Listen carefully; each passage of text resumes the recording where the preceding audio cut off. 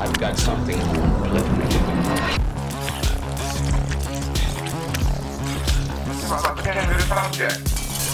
Jesus wet.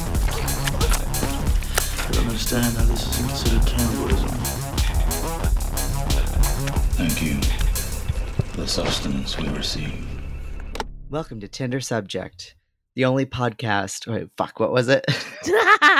You can just say the podcast where the flesh is tender and the meat is special. Okay. All right.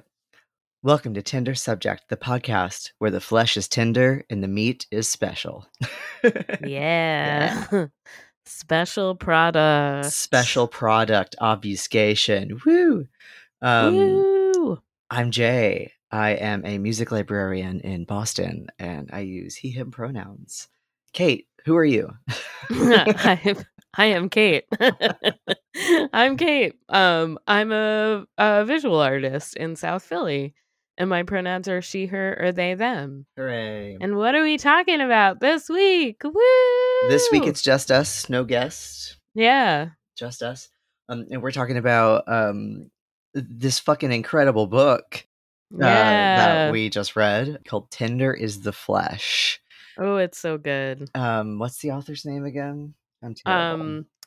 Augustina Bastarrica or Bastarica. I don't know which. Right, because she's I probably should- Argentinian. Yeah, Augustina Yeah. Shouts out. Bastarrica. I don't speak Spanish, so I don't know. And then by extension, the book Meat Love by Amber Hussein. Yes, because we want to talk about that too. Yeah, Because we think it's relevant. absolutely. So how do we want to get started? Oh, so we should start by saying this will be a spoiler alert Oh, yeah. podcast. So if you haven't read the book Tender is the Flesh and you care about spoilers, go read it, finish it. It's quick. Yeah. It's incredible. And then listen to this podcast. If you don't care about spoilers, because obviously, it's not the only thing of a book as like reveals. It's okay to listen to spoilers first if that's something that you're interested in. But yes, we're going to talk about Tender is the Flesh. It's an incredible novel about a time. It's about 20 years in the future, and there is a disease that infects all animals. And it's totally real, we promise. It totally wasn't made up by the government. A government conspiracy. Totally not, no. Absolutely real. So it infects all animals because mammals and birds get diseases in exactly the same way. Mhm. No, but anyway, it's not necessary to know the science of that. It is a disease that infects all of the animals, and then the humans who have not died from eating diseased animals, they turn to raising humans basically As livestock. like as livestock from they're like from start to finish. It's not that like there is some kidnapping of humans and stuff like that, but there is like mass production industrial farming of humans Where they don't and even know English or industrial- anything. Or right. Spanish or They have whatever their- language. Yeah. They have their vocal cords removed. That too. So they cannot communicate at all. So they are, they're treated as livestock. They're not seen as human at all. They're not called human. They're called product they're called head. Mm-hmm. And then the meat is called special product.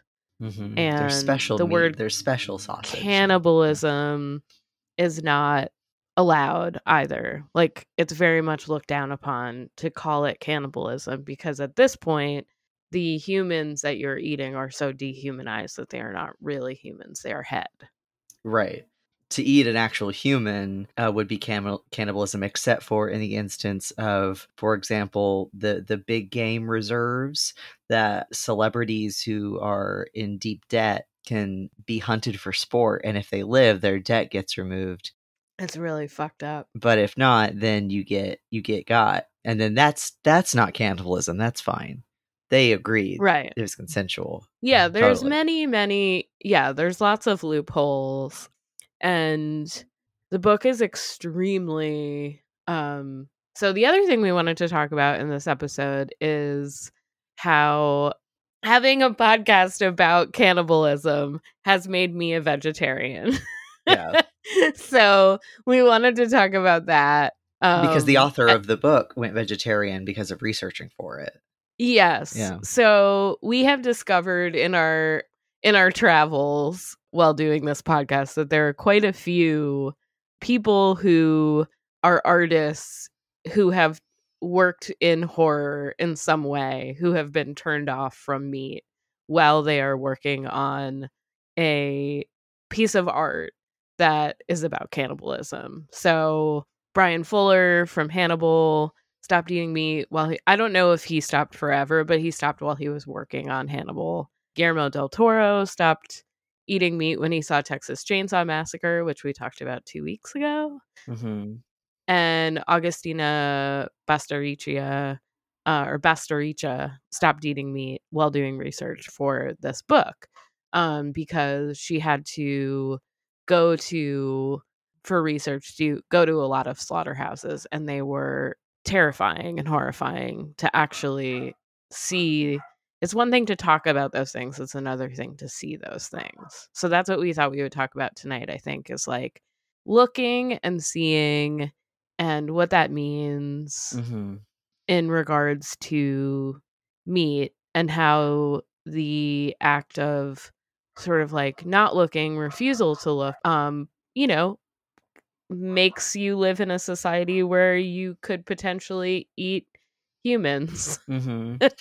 And like with Tenders the Flesh, it also like it's not just a condemnation of industrialized farming in the meat industry and whatnot. It's also like explicit that capitalism is the problem, and Yes. also that this is tied up, like you cannot separate the way that we like slaughter animals and like treat them and everything with the way that we also as a society treat women. Yes. Like it was meant to be also a huge condemnation of misogyny and how like capitalism, like it's like how we mentioned in the Texas Chainsaw Massacre episode, like all these problems that these different people are facing, that's all the same problem. Right. Mm-hmm. Yes, absolutely. Yeah, that we do this right now in capitalism. It's not a book that's like, it is a book that's horrific and is has a lot of extremely like graphic descriptions of people being killed and eaten, and for good reason. But I think it's like not meant to be like, oh my god, could you imagine if we did stuff like that? Because we already do stuff like that. We already do. Yeah, like we do it to animals, but we also do it to humans. And like capitalism is the method of grinding down humans and also grinding down animals in industrial farming and industrial agriculture. And talking about it for a couple of months and on various episodes like Raw, Texas Chainsaw Massacre, Motel Hell. So it was those things combined with a visit to an animal sanctuary with my boyfriend for his birthday. And the thing that really got me was there were these calves, these 2 male calves who they had rescued from a veal farm, and they were these like 2 brothers who were like hanging out, just like eating grass and clover and just like loving on each other. And like basically the promise with this animal sanctuary was that like these 2 guys get to like live out their time together and they wouldn't be separated from each other. And that was it for I was like, fuck.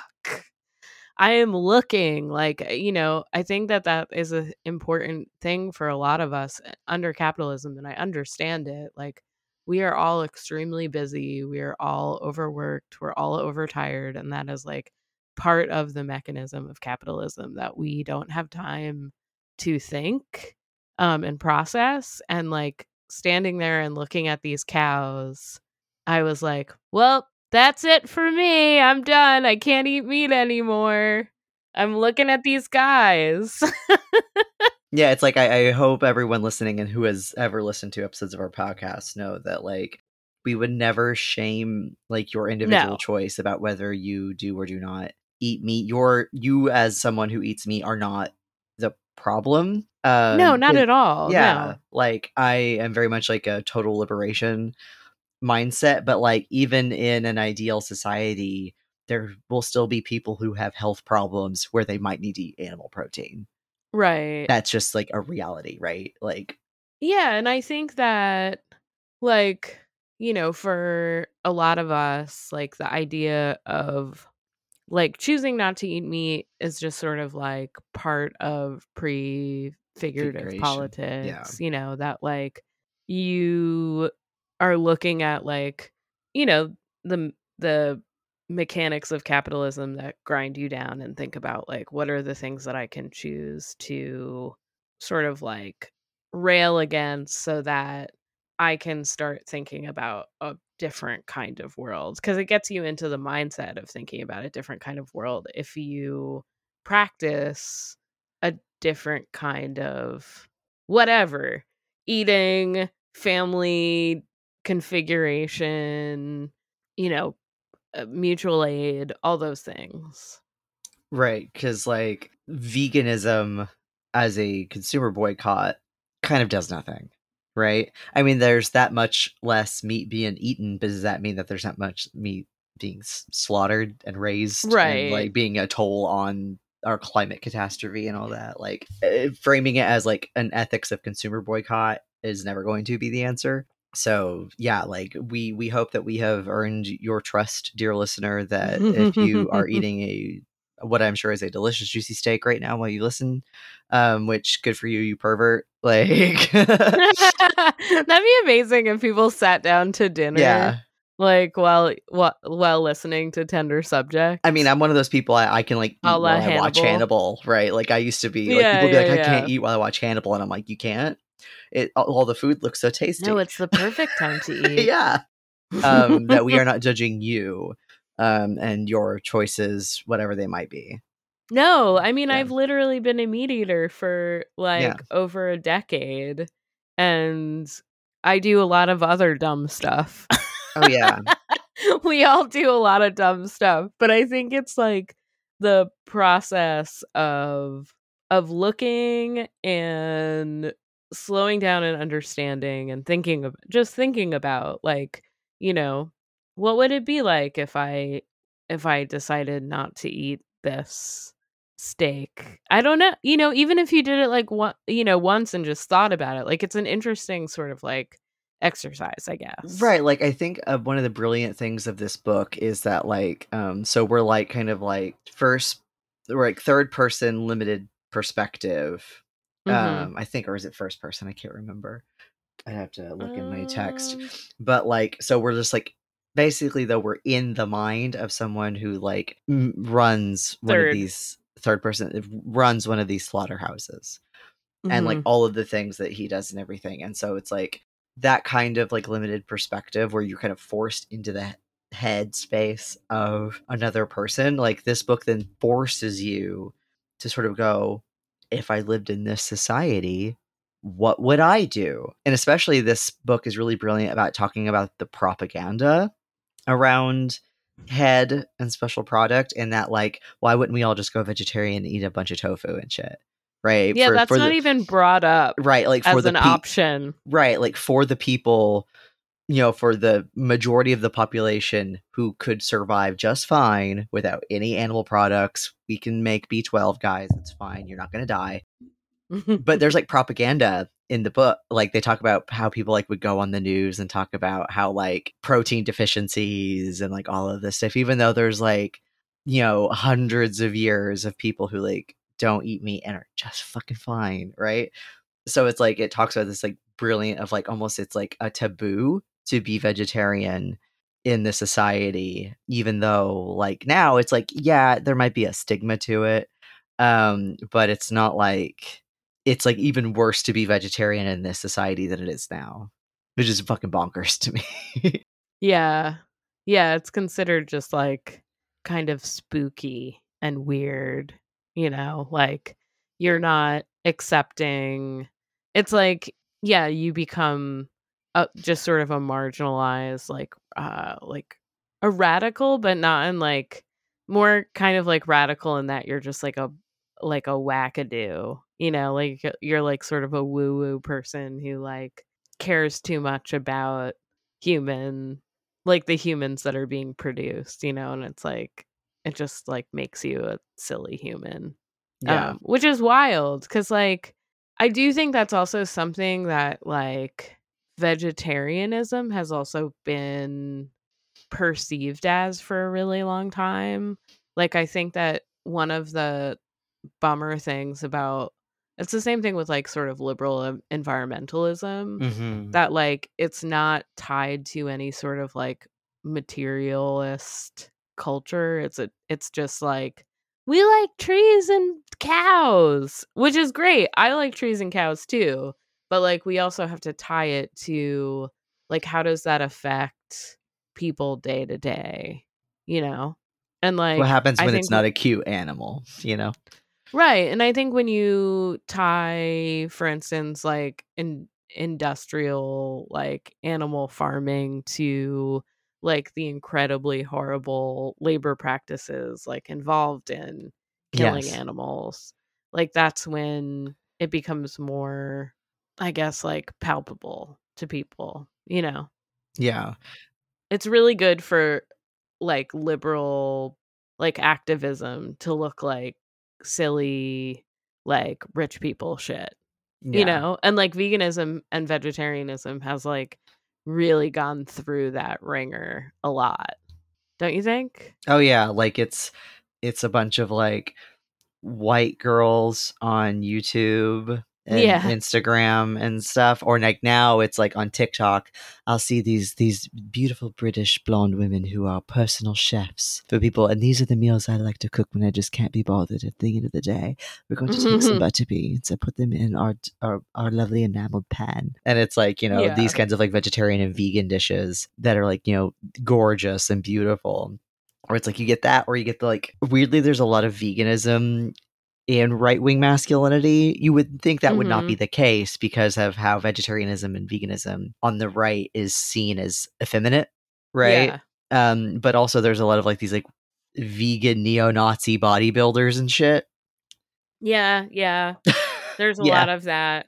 I mean, there's vegan, like QAnon people. There's vegan, Yeah. like anti-vaxxers. Unfortunately, like when you just think about veganism as far as like a healthy sort of like culty fitness thing, it becomes completely like untethered from reality.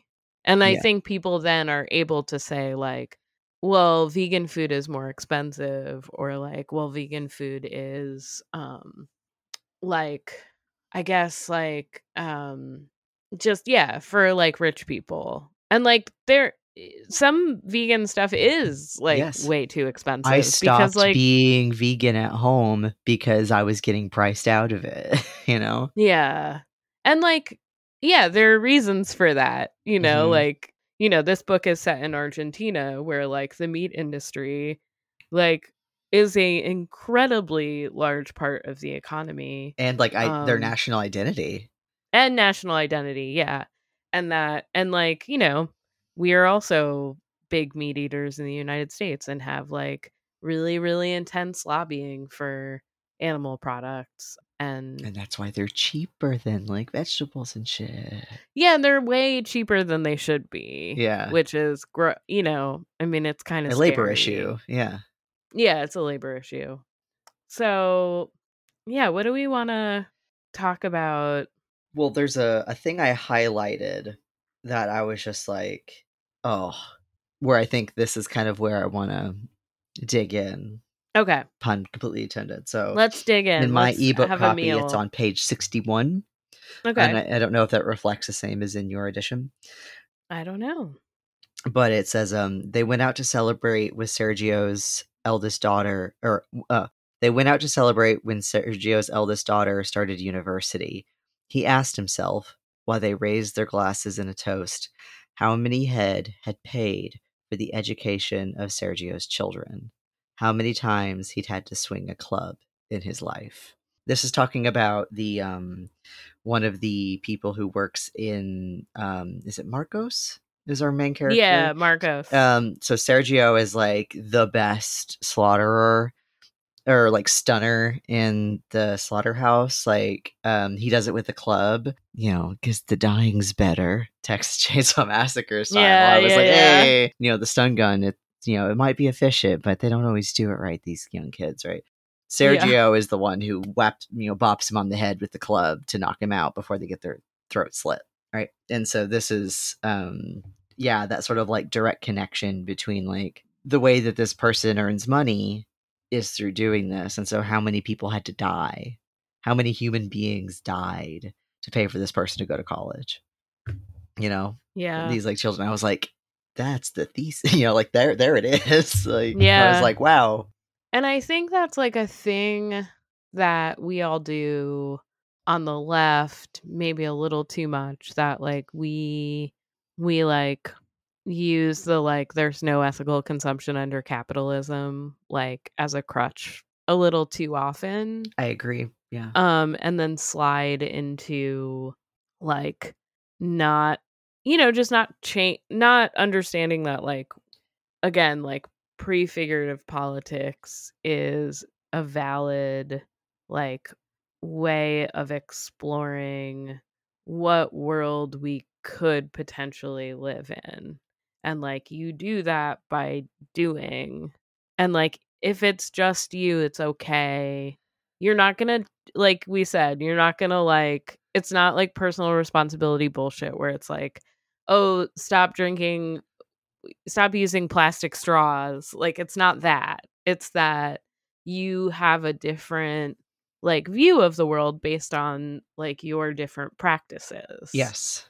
I mean, it's the same thing as like being a queer polyamorous person for, you know, like somewhat political reasons where you're like, I believe that like monogamy is bullshit and whatever, and like I want to live a different life.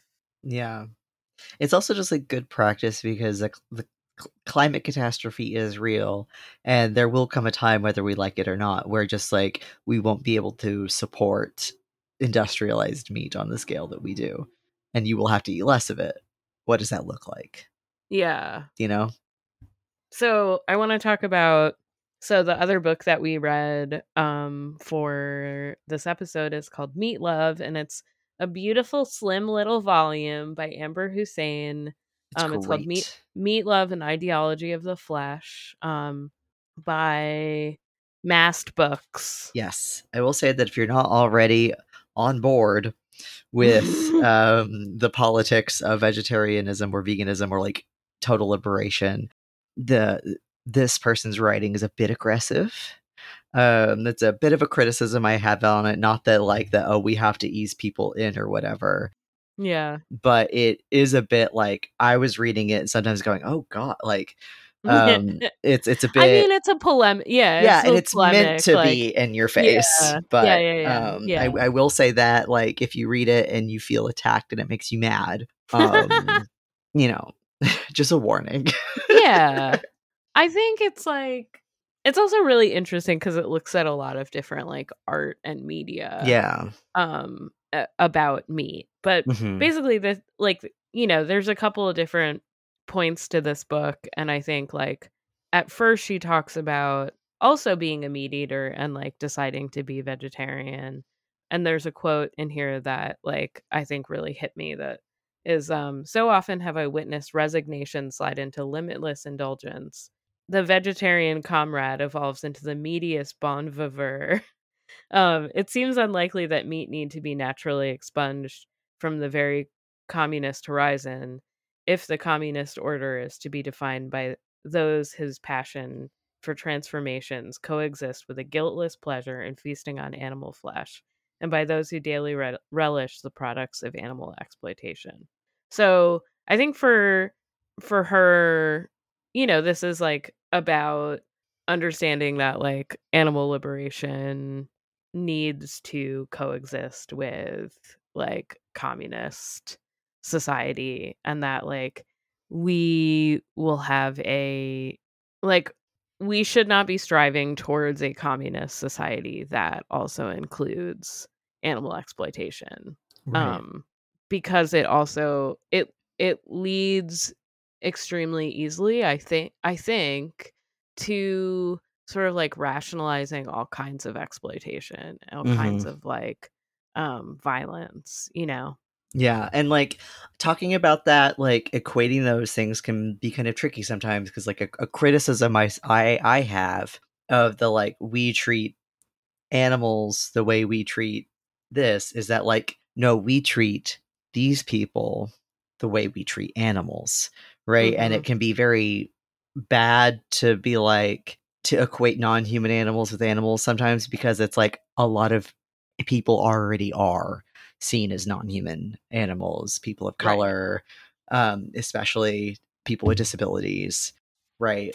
Like, Yeah, I mean, we use a lot of animal mhm, language to talk about people like, immigrants are swarming, mhm, they're like insects, and there's so many of them, and they're crossing the mhm. border, and like, I mean, you're right, we do that Or like the way we talk, already. like the rhetoric around like black women and black men, Mhm. in particular. And so it's like because anytime it's like when talking about like the dairy industry, for example, and they talk about like the raping of the female cows, right? And Yeah.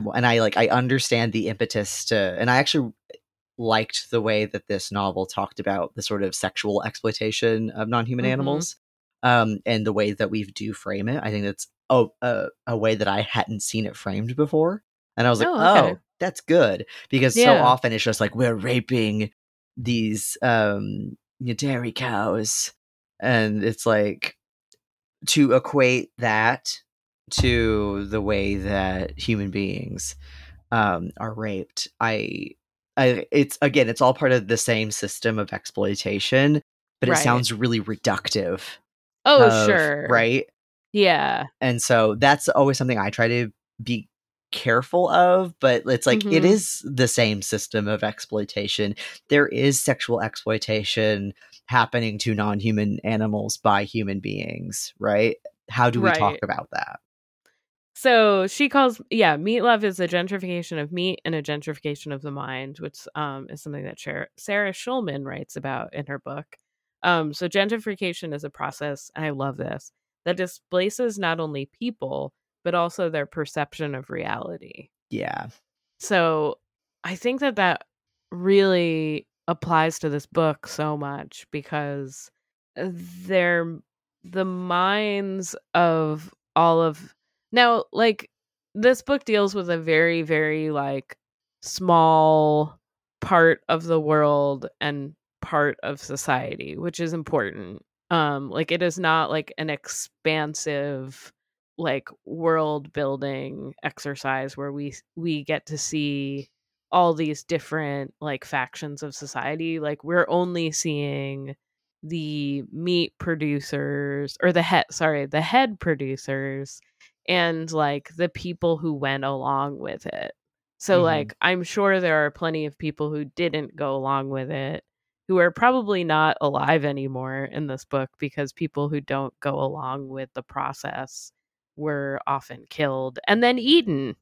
At the municipal slaughterhouse. Yeah. So, not to say that like, cuz I also don't want to do the whole like like lambs to slaughter thing, like where, people just like roll over and let things happen. I know that like throughout obviously many histories there are like people who revolt against like fascist regimes, and I'm sure that happened in this world. But this is like dealing with the people whose minds were successfully gentrified, and Yeah, whose and it's like reality, Marcos's family members or right, like whose other. reality has Yeah, been altered, by yeah. like the process of head as the new meat. And like maybe we should talk about like the things, because like the more you think about it, it's like there's all these things that change when humans are your meat. Like there's no more pets Yeah. because animals are sick. Yeah. There's like a distrust of nature in general. Which is fashy in its own way. Yeah. Mm-hmm. Yeah, because it's like scary and dirty and not orderly and like could kill you. You can have domestic head where you get permission to have a live head in your home that you can slaughter. Well, you have to have like a licensed person slaughter it, or you slowly over time just carve bits and pieces off of it. They literally have books in this world called like Death by 1,000 Cuts or something. And then like my Bataille alarm went off Yeah. as I'm in like Bataille mode right now. Me and Justin from Library of Punk are just reading Bataille right Oh, now. boy. We're having hot Bataille fall. Wow. And Bataille was like obsessed with this like image of a person going through the death of 1,000 cuts. Yeah. And that's like something that shows up in Tinders the Flesh, is like, you know, you can slowly, you know, how do you cut bits and pieces off of your domestic head and keep them alive for as long as possible, either by like amputating something here or there, or as like a dinner party where you just slowly carve into them overnight, right? Yeah. Well, and that's interesting because like those are two different things. So Mhm. like one is practical Mm-hmm. and like yes, that's gross, but one of them is practical and then one of them is like fetish. Yeah. One is like about desire and like about power.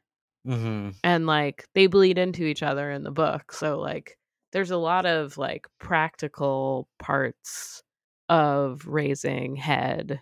And like in order to kind of keep the business running, there's a lot of things that are like forbidden. Like you're not supposed to, if you like work in the slaughterhouse, like you're not supposed to have sex with the head. Yeah. And like that's you not can necessarily die for like they will execute you if right. you And have that's not sex with them. like because they think they're deserving of something else. It's because you're like fucking up the like science of it. Yeah, like you might damage the meat somehow. If you Yeah. impregnate, if it's a female and you impregnate it, like if you breed, basically, it's like, are you good breeding stock? You know, like Right. So it's very Yeah. like it's like very eugenic also. yeah, it's a quality control. Yeah. Yeah. But yes, there is like Yeah, like all the pregnant head are like all boxing Helena'd. Like oh they're God. completely arms and legs amputated. Yeah. Yeah. It's Also, fucked up. yeah, That's like this is a page tough. 2. Yeah, this is like a real. This is like a book. Okay, so like I don't. Not a lot shocks me honestly anymore. Like we have a fucking cannibalism podcast, and like we're both gross. But like Yeah. this book is like actually shocking and upsetting, and there were parts that my stomach was kind of turned, and so like. If you can't get through this episode or this book, like whatever, That's it's chill. fine. No You're judgment. okay. Still It's read not even that it's Meatloaf. that gory or bloody is the thing. Even the scene in the slaughter, like the very extended like chapter that is just showing the slaughtering process, is not actually gory. Right, because it can't be because it's can't be. cold. It's like a process. You know, like you wouldn't like, you know, rip apart the meat that you eat either. Like it's like, you know, it's treating the head like read humans as any kind of other like cattle. Right. You know, and there's a process. It's a job. It's like Yeah. work. It's not like you're Yeah, like- having fun at the slaughterhouse, like going nuts. Yeah, like the scene in the slaughterhouse isn't just here, it's time to show the slaughterhouse. It's 2 people are interviewing for a job. And part of interviewing for that job is they just have to see the process to make sure that they can take it. Yeah. And there's one like who's a little freak who's like trying to film it and is like, when do I get to do it? Like is like yeah, like a little he's too excited. into it. Yeah. And then there's one who looks visibly sick, but he Right. needs the money, right? Like he and they're looks, like, that yeah, person is better for the Yep. job because he needs the money and he's not a sick little pervert.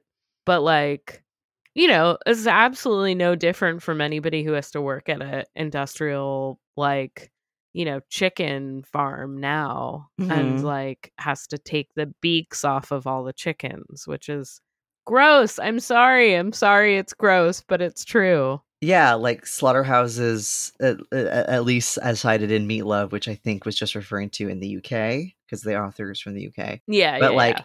basically 100% annual turnover rate because of how like psychologically damaging it is to Yeah. you. And there's like higher rates of domestic violence with people who have worked in slaughterhouses. Like it's not good for you. No, it You know? can't. I mean, it can't be. It can't Yeah. be good for you. Like, I think that killing anything can be traumatic in some way to you. Like whether you're a vegetarian or whether you're like an animal lover or not. Like it's a thing that we recognize as like horrifying and scary to ourselves. Like we as humans know that death is scary and Mhm. like don't want it to happen to us. Right. And so when we cause it to other people or animals, we generally have feelings about it. Right. And that's deep normal, feelings. That's you know? fine. That's fine. You know, even if you still choose to eat meat, Mhm. you know, you can still have that reaction of being squicked out by the actual act of something dying and being Yeah. killed. Yeah. And I think a lot of people do. Like I think a lot of people eat meat but probably wouldn't want to kill something. You Right. know. And that's like that's part of our society that we have established as a normal thing. So I'm not saying like that's a bad hypocritical thing. I'm saying that that's just like what we as a society have said is like fine. Right. Like I learned what commodity fetishism was through the example of you buying like sausages at the store and how like separated you are from the people who packaged that and prepared it and slaughtered those animals and the animals themselves and like literally everything that went into. No, it's just this magical thing of sausages that shows up and that you can then fry in your frying pan. Like how obfuscated we are. Like the example I like to give is like I grew up in a rural area, so like when deer hunting season opened, it was like a free pass to like not go to school because no one was there because most people were out deer hunting, including your teachers, right? My dad Right. and I went fishing all the time when I was a kid. My dad went squirrel hunting. My dad was never a deer hunter, but you know, I've gone hunting.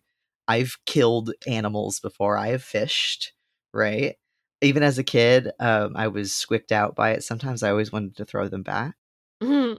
But even like killing the worm to put it on the hook, I was like, no. I've always been a little sensitive. I didn't like it. But like I knew what meat was and where it came from. And Mhm. most people I grew up with also knew what meat was and where it come from. We were not separated.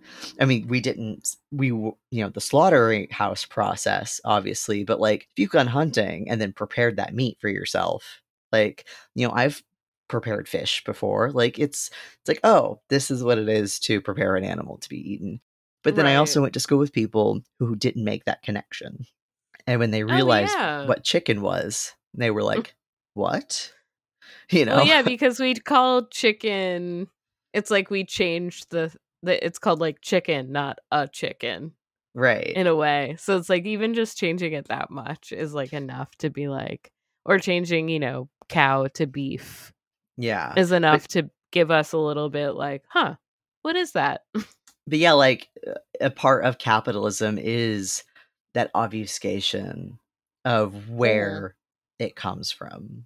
Yeah. Right? Like that's on purpose because then you also can't care about the labor conditions of the people or, you know, the conditions Right. of the animal. Like if you can't see it, if it just magically appears for you, then you know, then you don't care. Yeah. Yeah. So I want to talk about like in the book, there is, and I think this is like, this ties into Meat Love. so perfectly.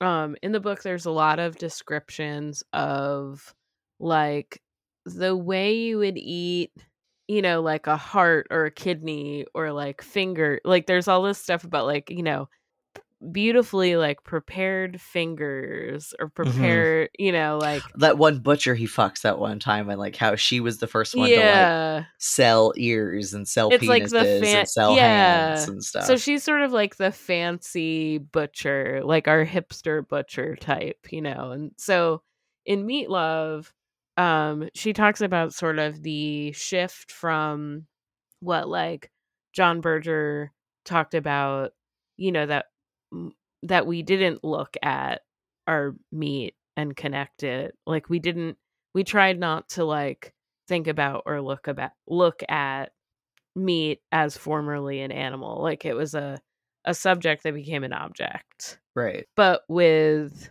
like sort of our new like contemporary ways of looking at meat is like this like incredibly I think this might be Anthony like Bourdain's fault, as much as I love him. descriptive. I know, I love Anthony Bourdain, but yes, it is like the like fucking meat, man. Like Give you me know, the head with the eyeball still in it. exactly. You know? Yes, like Yeah. ah man, I love eating this heart. You know, like give me a heart that's been fried with some sweet breads and this. Like you know, it's this like sort of you know, like hipster farmer with like tattoos of like the diagram of the pig. It's like Mhm. this extreme like leaning in. It's the other way. It's the Yeah. absolute opposite of like pretending that meat didn't come from the animal. Instead, it's like you got to look at this animal when you eat it. Because that means you respect it more. Right. And like how both of those Yeah. things come from capitalism in the same way. It's Mhm. both making the product of meat saleable and marketable to like the public at its like various times, you know, like there was a time where we didn't want to think about that, and now like it's kind of cool and like hip to think of it as like we're omnivores, man. Like we should be like going out and killing a deer and then like thanking the deer because Native Americans did that, which is so fucked up, guys. It's like the practices of indigenous cultures and the way that they hunt and use meat and stuff doesn't mean that you are doing that when you're right. like, If you just yeah, I'm go, honoring thanks, it, man. deer. Thanks, dear. Like that's And like we don't adopt any other practices of Native, first of all, which Native Americans, but also like we don't adopt any other practices of Native Americans. We killed them all, or Yeah. many. There are still many tribes that exist, but we Yeah. killed many Native Americans, and then now we want to be like we need to honor their practices. Like we don't live in that kind of world like where you can just pick and choose when to like honor something.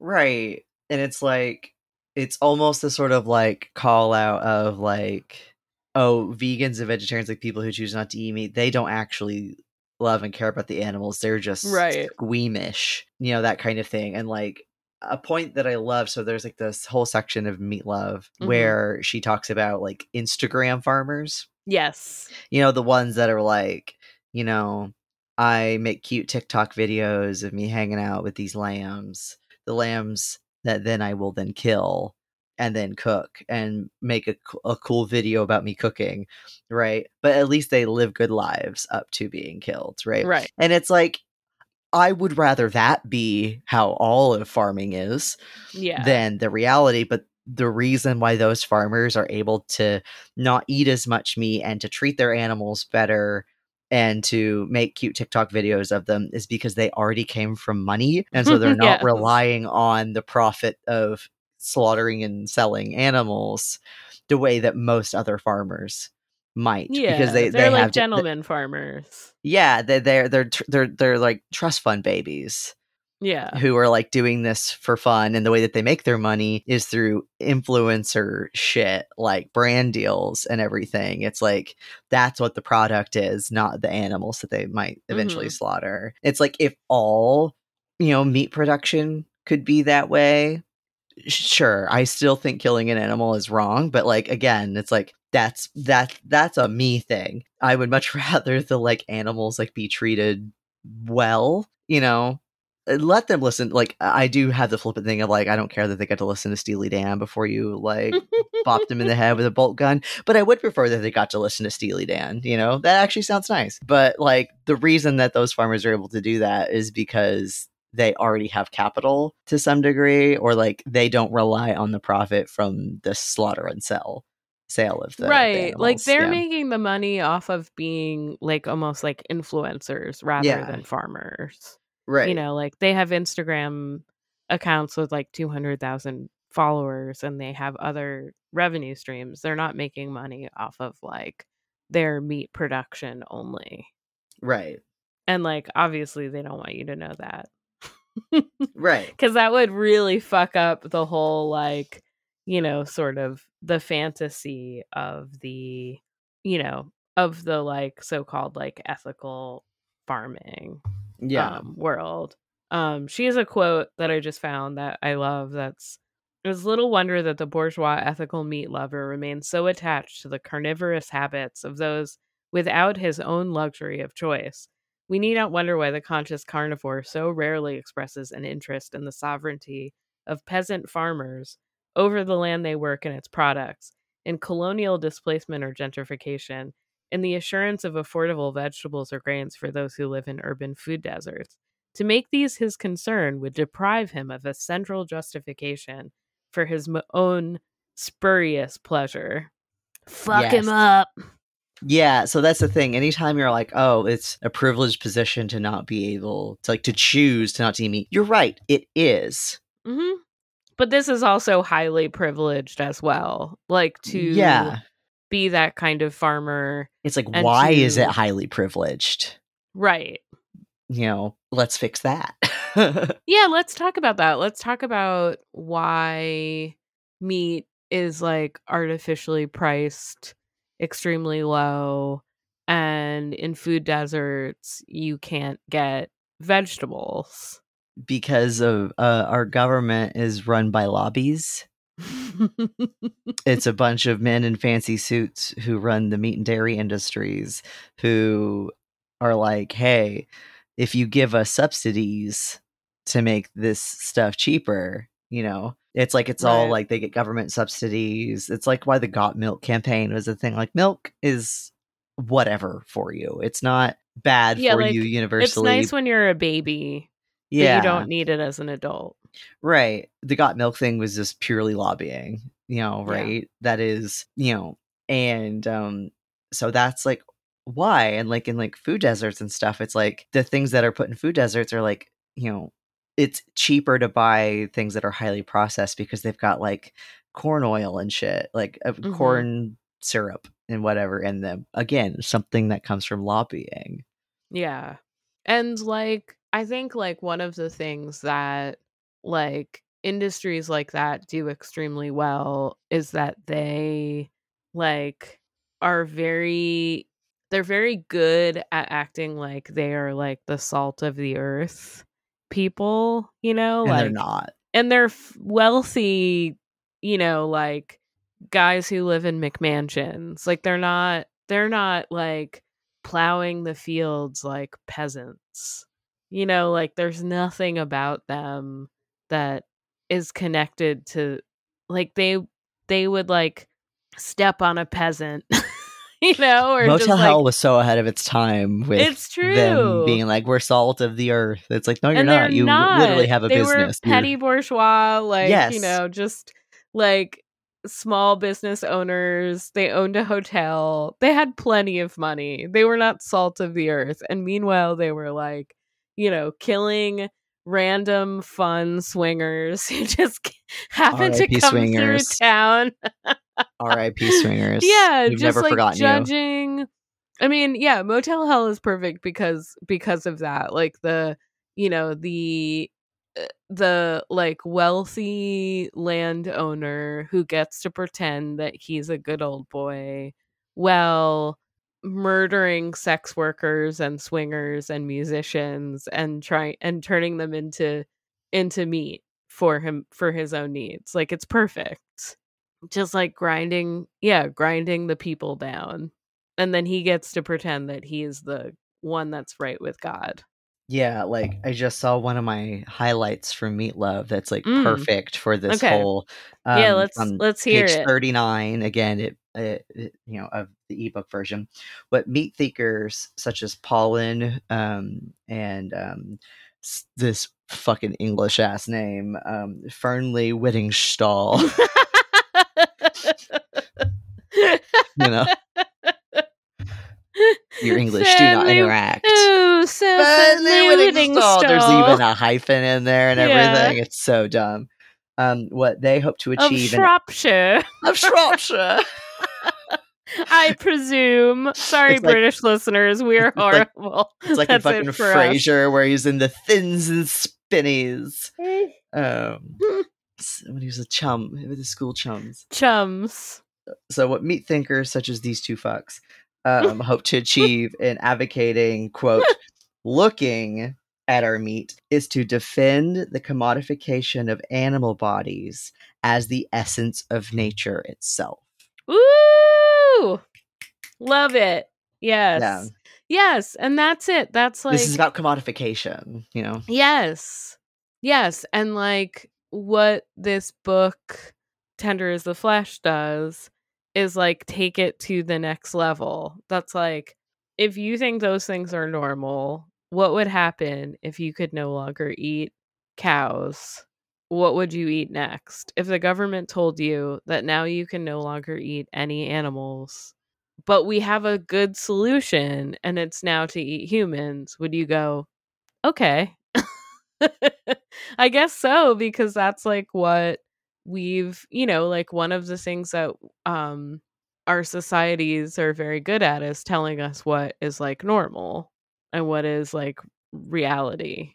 Yeah, And- like the propaganda in this book is brilliant because it's really subtle.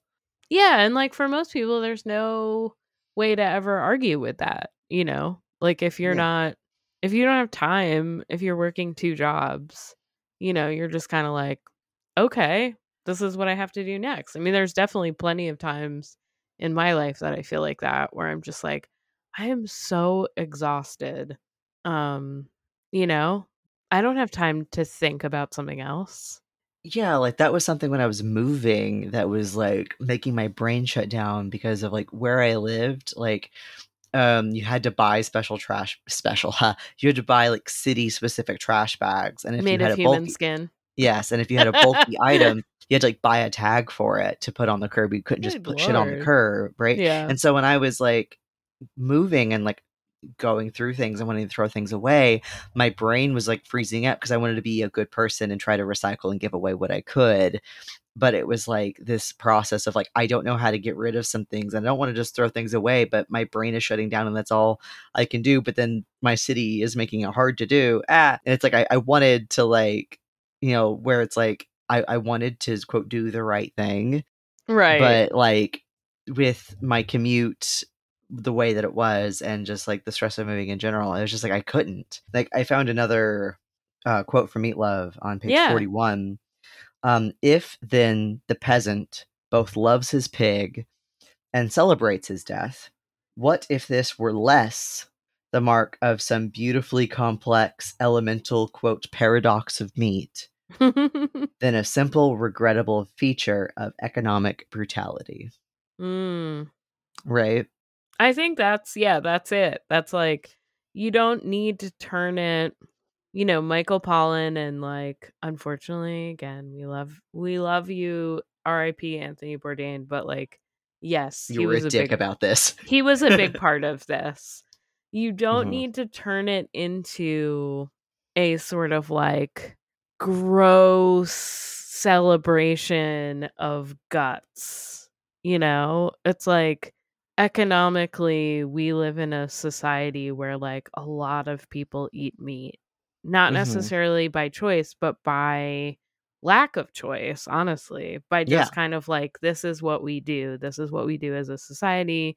And like, I'm going along to get along, and like, that's how it is.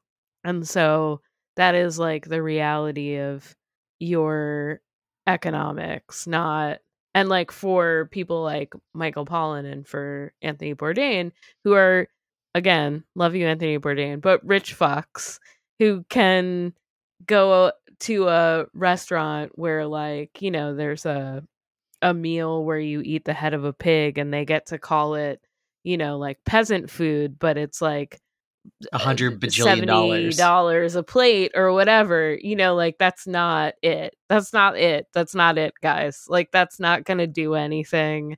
There's no way that that's scalable. There's no way that like people can participate in that in any meaningful way, you know?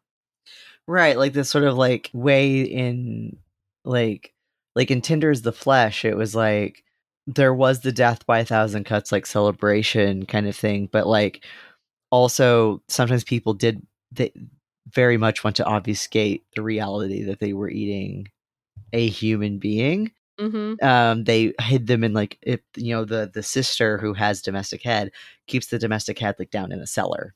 Right. And I mean, Right. just like the way Yeah. they talk about them, like Yeah. the language of eating meat is like similar to like, you know, cows turn into beef, a chicken turns into chicken, you know, human turns into head, human meat turns into special product or special meat. And they even like use like the name of like pig and beef cuts for the parts Right. of for the musculature of Right. the body. Yeah. And then like to make things, you know, and then I guess like the humans who are eaten, their language is extremely limited, and they get to say like kind of like, we don't really know what they think.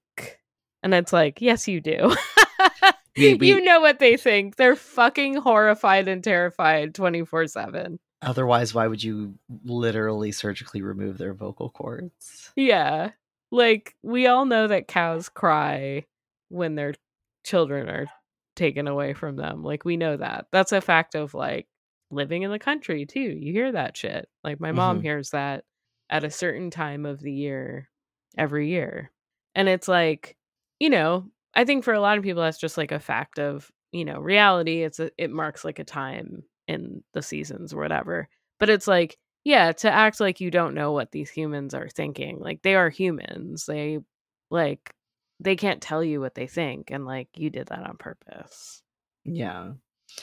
And it's like this book also sort of like, I think I said in the Motel Hell episode that like I'm not necessarily squeamish about the fact that like eating meat means that something used to be a living creature. I just don't like that something was killed but dying naturally. Like if like I would not have an issue eating meat that had like died naturally, and if it were raised as livestock that was just like treated, that it got to just like hang out its whole life until it died, right? Like, right? Yeah. And so like this book really helped me reflect on, you know, in this society, what would I do? Like, would I continue to be vegetarian?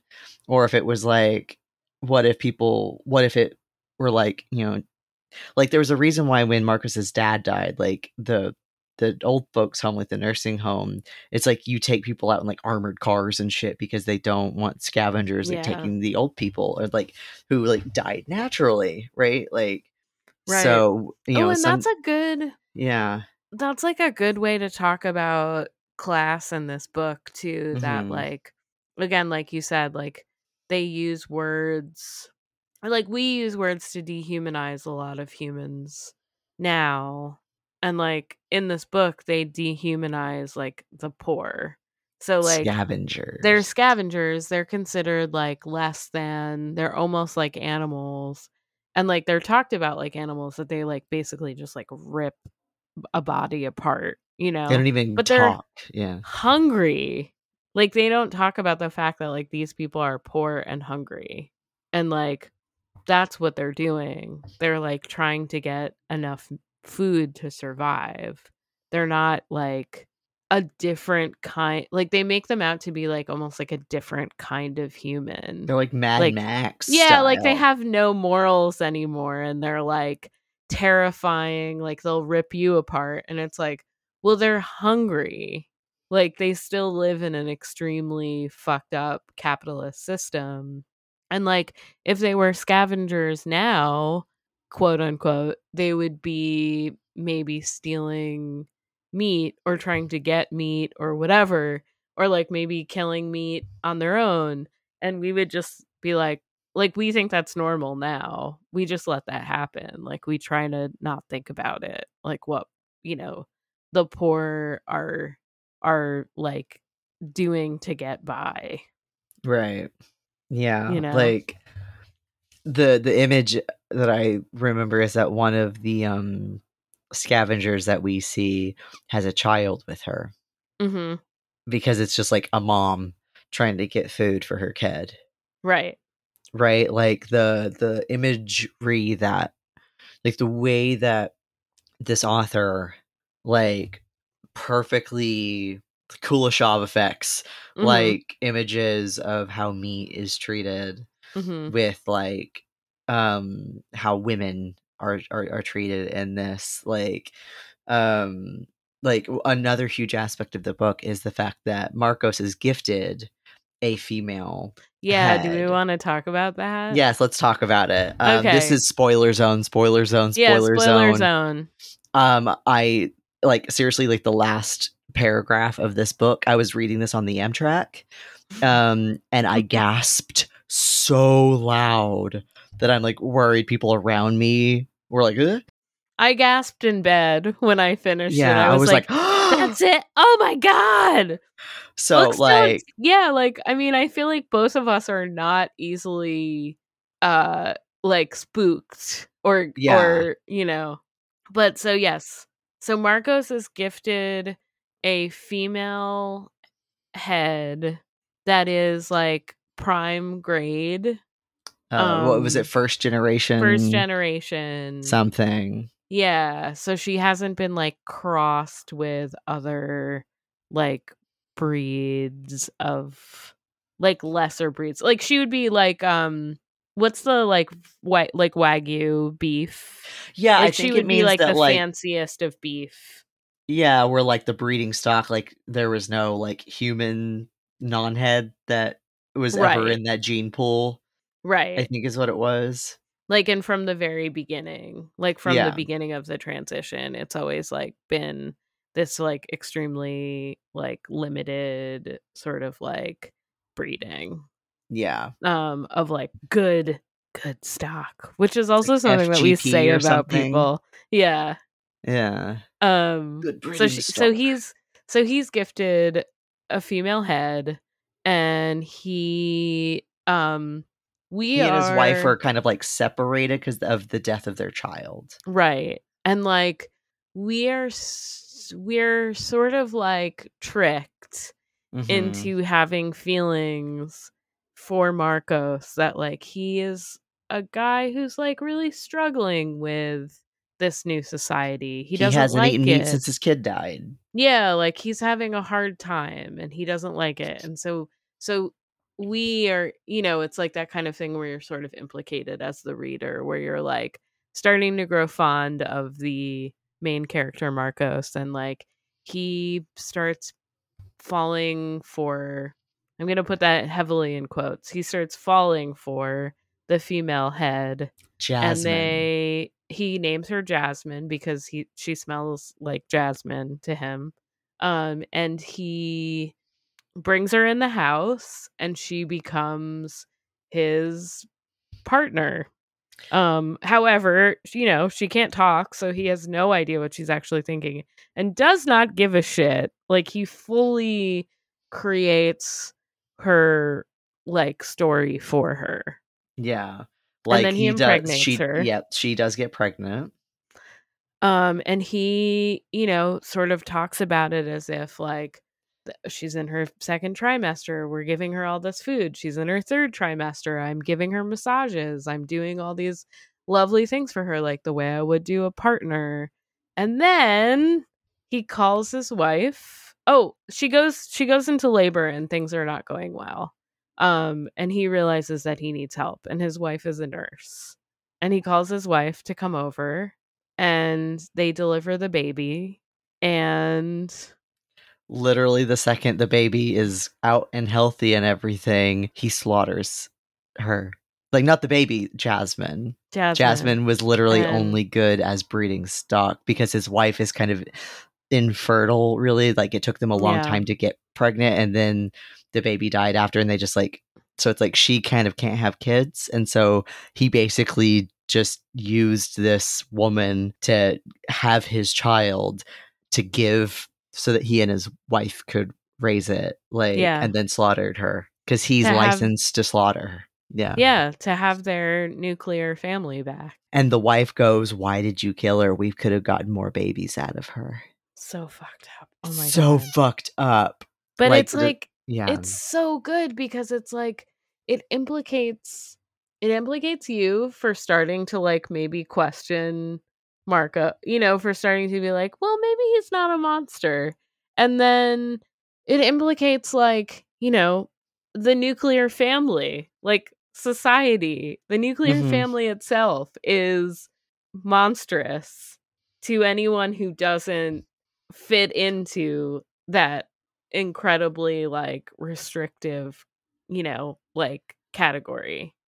And also just like the horrors of like reproductive labor. Like, it's very much Yeah. what like Sylvia Federici talks about Mhm. in Caliban and the Witch, of like how like it, and not necessarily, and I've heard some murmurings that Federici might be kind of weird and turfy now. I've not turfy, swerfy. Swerfy, god damn it, Sylvia. But I don't know. Well, we're Yeah. not going to make that call Yeah, right now. yeah. But in Caliban and the Witch, it's like not gender essentialist. It's not like bioessentialist about like the like woman in capitalist society is tied to reproductive labor. right. Right. So if you actually like, if you can't have kids, like, you are failing at being a woman in capitalism, right? Like, that is Right. that role. And Because so that's like, your role. Yeah. like your role in like reproduction of like creating productive bodies in the machine of capital to do more work. And that's like, we literally see this happen in Tinder in the Flesh. Tinder as the Flesh is like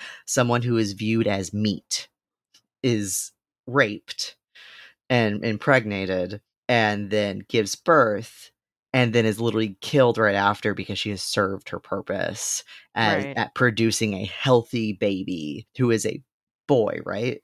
Yeah. And I Yeah. think it's also, Important. obviously really important to talk about like racialized violence and slavery Yes. in this context. Also that It like is Argentina. it's Argentina.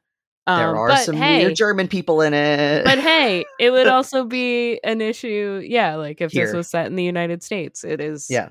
Obviously something to think about, that like we have an extremely brutal history of like, raping Black women and, raising their children, and like, white women using Black women's bodies for Yeah. their own purposes and needs.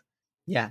And like, yeah, that's what's happening. This woman, his wife left, and like kind of like in most of the book, Marcos is living by himself, and like, his wife left because she's really sad because their child died. And once he has this thing to offer her to make them quote unquote complete as a family again, like she's back in, like Yeah. she didn't have second thoughts. She also sucks. Yeah, she didn't have second thoughts about it at all. Like my first thought when, she comes to help is like, she's like, well, this guy's a fucking idiot who I'm married to, but there's also a woman who's in need and I'm going to help her. And like, that's where my blind spot Me too. was, Yeah. that I was like, okay, she's got to help this woman. Like, she knows that what her husband does is incredibly fucked up. But then it's like, nope, she didn't think that either. She was just like, cool, a baby. I want it. Mine. I want it to make my life complete with my husband, and like this will make our like disgusting murderous life better. Like, and now we can raise our child in this like violent, just like sick world. But like it doesn't matter because you have a nuclear family now. You are complete as human beings. You've done what you're supposed to do. Yeah. Ah! Oh my god. It's so bad and it's so good. Right? Like I was literally like I literally gasped. Yeah. Because it's so abrupt and then it just ends. It's It's so like, abrupt. like it's like it hurts a little. Like it's been so like horror. Like for a while I didn't read horror really because it like didn't affect me the same way that watching it does. Watching it's way easier for me to get affected by it, even if I don't get scared. But reading horror, it's like, okay, I see words, like, but this, it was like, I was just so, it's worms its way in as you're reading it. And it just, like, oh my God. Like, if I still ate meat and then read this, I honestly do not know what my reaction would be. And so I'm very curious about people who eat meat, who have read this book, what your reactions are. Yeah, and we'd love to hear from people. Like, do you not, like, again, I know we have to say it like a million times because we really do not want to sound like a bunch of like vegetarian evangelists, not evangelicals. But I do have good recipes if you're curious. Yeah, sure. Because like I said, like I've literally been a vegetarian for like 3 months again. I was a vegetarian from, thank you. I was a vegetarian from like age 13 to like 24. And like my first time around was very much the like 1970s vegetarian shit, which is like you read like Diet for a New Planet and like all the animal liberation like books, which are great, which are good. I think they're very white and like not, it's we're Marxists, and I think that it's good to like, that's why Meat Love is great because it like ties it to materialism. And you're like, Meat Love is an explicitly Marxist feminist text. So if that's something you're worried about, someone just being a self-righteous vegan at you for how it's not like that at all. It's not that that at all. It's harsh. But it's it's a polemic. Yeah, but I also think it's like harsh in ways that like even a meat eater, like a conscious meat eater, could kind of like get down with, where it's like, like we understand that the sort of like meat capitalism of the like maybe the 70s, it's different than like the meat capitalism of now, but like it's for the same reason. It's for the reason to sell meat and make us think that meat is a need and not like a desire or what, like, it's like in the society that we're building towards, where, even if we reduce meat consumption as much as possible, it still might be a necessity for some people. What then does that look like? If we're being good Marxists about it, like materially, when the slaughter of meat is not about capital, when it's not about, commodification, when it is about, giving people nutrients that they might need, if they are people who need meat for health reasons or whatever, like, what does that look like when exploitation is not part of it? Right. Yeah. And like violence will be part of it because it's death. But yes, like violence is a part of a lot of parts of our lives and we live with it in various ways, Yeah. Have I ever mentioned why I became vegetarian on this podcast? I went vegetarian because I was living by myself in grad school, and it was my first time living by myself, where I knew I'd be eating a lot of leftovers. I didn't want to give myself food poisoning.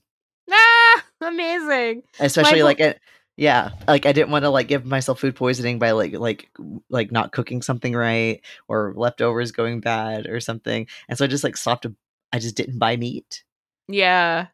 I didn't eat meat. Yeah, like I feel like I didn't just want kinda to cook with meat with when it. I was younger either, even if I wasn't vegetarian. Yeah. Because it's like messy and complicated. Yeah. And my partner, I was telling my partner about this episode last night, and he was like, yeah, honestly, the reason I went vegetarian is because the food at Bard, like in the dining hall, really sucked. And I just ate the vegetarian food because it was a little bit better. And I think a lot of people do that. Like they just, or it's cheap. I mean, it's cheap to make. There's nothing cheaper than rice and beans. I fuck with some rice and beans. It's like, well, when I went to college, I was pescatarian for a little bit because Yeah. I had developed some disordered eating habits my senior year Fair. of high school. And I Mhm. figured if I'm like, that was a way of sort of limiting and excluding stuff from my diet in a way Mhm. that was healthy, but then it was hard to do at the dining hall, and so then I just started eating normal again, and then it was Yeah, fine. you and don't I want to didn't eat fish at a dining hall. no, and I like didn't have disordered eating for like the in college at all. Like I'm not one of those people that like, because like people with eating disorders, being vegan and vegetarian might not be the best thing for you to do, right? Right. For And me I think it that worked. that's Yeah, Oh, sorry. yeah, like it worked out for me fine. So yeah, I went vegetarian for just not wanting to get food poisoning reasons, but I would still like eat sushi like when I went out with friends, Yeah. right? Like I would still like eat fish sometimes when I went out to eat. And then I went vegan originally for anti-capitalist reasons. Like so when I went vegan, it was way more an ethics militant kind of like thing where like I even stopped drinking certain wines and beers because they weren't vegan, right? Yeah. I was like really strict at first. Converting to Buddhism is actually what helped me relax a little bit, because it was more about, am I doing the best I can knowing I can't be perfect? So if I have a layover in Midway when I'm at a job interview and cheese pizza is my only option, I'm not going to feel bad about eating the cheese pizza. And so then it was more like vegan at home, vegetarian if that's the best option when going out to eat. Like that sort of was my journey. I think that's there. like an important Yeah. thing that like people can realize, that like sort of the same with anything else. Like we are also, it's like we're taught to be like incredibly like lascivious in our desires and tastes and stuff. Like I want to eat tons of steak, and I want to drink lots of wine, and I want to smoke cigars, and I want to whatever. But then also like we live in a super puritanical society that like punishes us when we want these things. So like I think that when you decide to like restrict your diet in some sort of way for ethical reasons, you also like feel like you have to like buy into that weird like puritanical shit where you're just like, no, I will like flagellate if I don't eat, if I fuck up once, and then it's just over for me. And like I think what helps is to not think about it as like that whole like personal responsibility. Like if you eat something out of plastic, you're not like killing every turtle by yourself, like humans fuck up all the time, and like it doesn't mean that you're a bad person, Right. and like there's no bad people. Like also as leftists, like most of us believe that like people aren't bad. Like it's the society that we like all must live under that like makes us various kinds of monsters. Right. Like I think that's a brilliant thing about Tender is the Flesh, is that like there are people shown in that book who are otherwise fine. Yeah, good, like just good regular people. Yeah, like the person who interviews for the slaughterhouse job. Uh-huh. Fine. Or the guy who's the really good killer. The hunter guy who kills the rock star who is in debt, right? I don't know. Is he good? He was the Dracula guy. Yeah. I don't Yeah. know. He seems like a sick fuck, but Yeah. like, yeah, you're right. They're just like regular people, and like In they're the doing, system. yeah, they're within a system. So like, yeah, even if you're like, I want to just eat like slightly less meat, or if you're like, I want to, I don't know, it's the same as anything else. Like, you know, we're all Go trying. volunteer with Food Not Bombs. Yeah, absolutely. Like, yeah, it's like go once a week to that. And it's the same thing. If you miss a week because you're working too much, well, that's not your fucking fault. Right. Like you did your best. And Yeah. Instead of like punishing yourself, like, because the thing that Meat Love points out is that like a lot of the whole like meat love ideology is a way to assuage guilt Mhm. of knowing you are eating something that was killed. Right. And that you are now eating it, and that you're kind of squeamish about that. It's a very middle class ideology explicitly. Yes. And so how do then you assuage your guilt? Should you have it? Which I think is a natural thing to have. It doesn't mean you're bad for eating meat if you feel a bit weird about the reality of the meat. But it's like, Mhm. okay, instead of thinking of like, how do I assuage my guilt? Thinking about what can I do to help? Yeah. Even if it's not reducing the amount of meat you eat, but just like thinking about what are some other things that you could maybe do.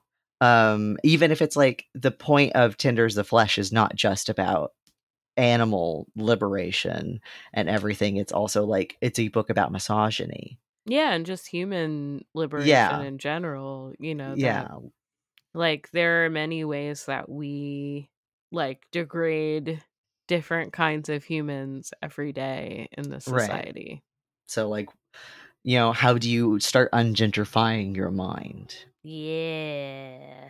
Which I is love it. hard, and it's unlearning. That's what consciousness raising is for, right? It's not just learning something you didn't know before. It's about fundamentally changing how you Mhm. see and think by like getting in there and working around in how you think and thinking about, to quote my queen Donna Haraway again, it matters what thoughts think thoughts, Yeah. So it's a Yeah. great book. I am so curious about what non-vegetarians think about it. Same.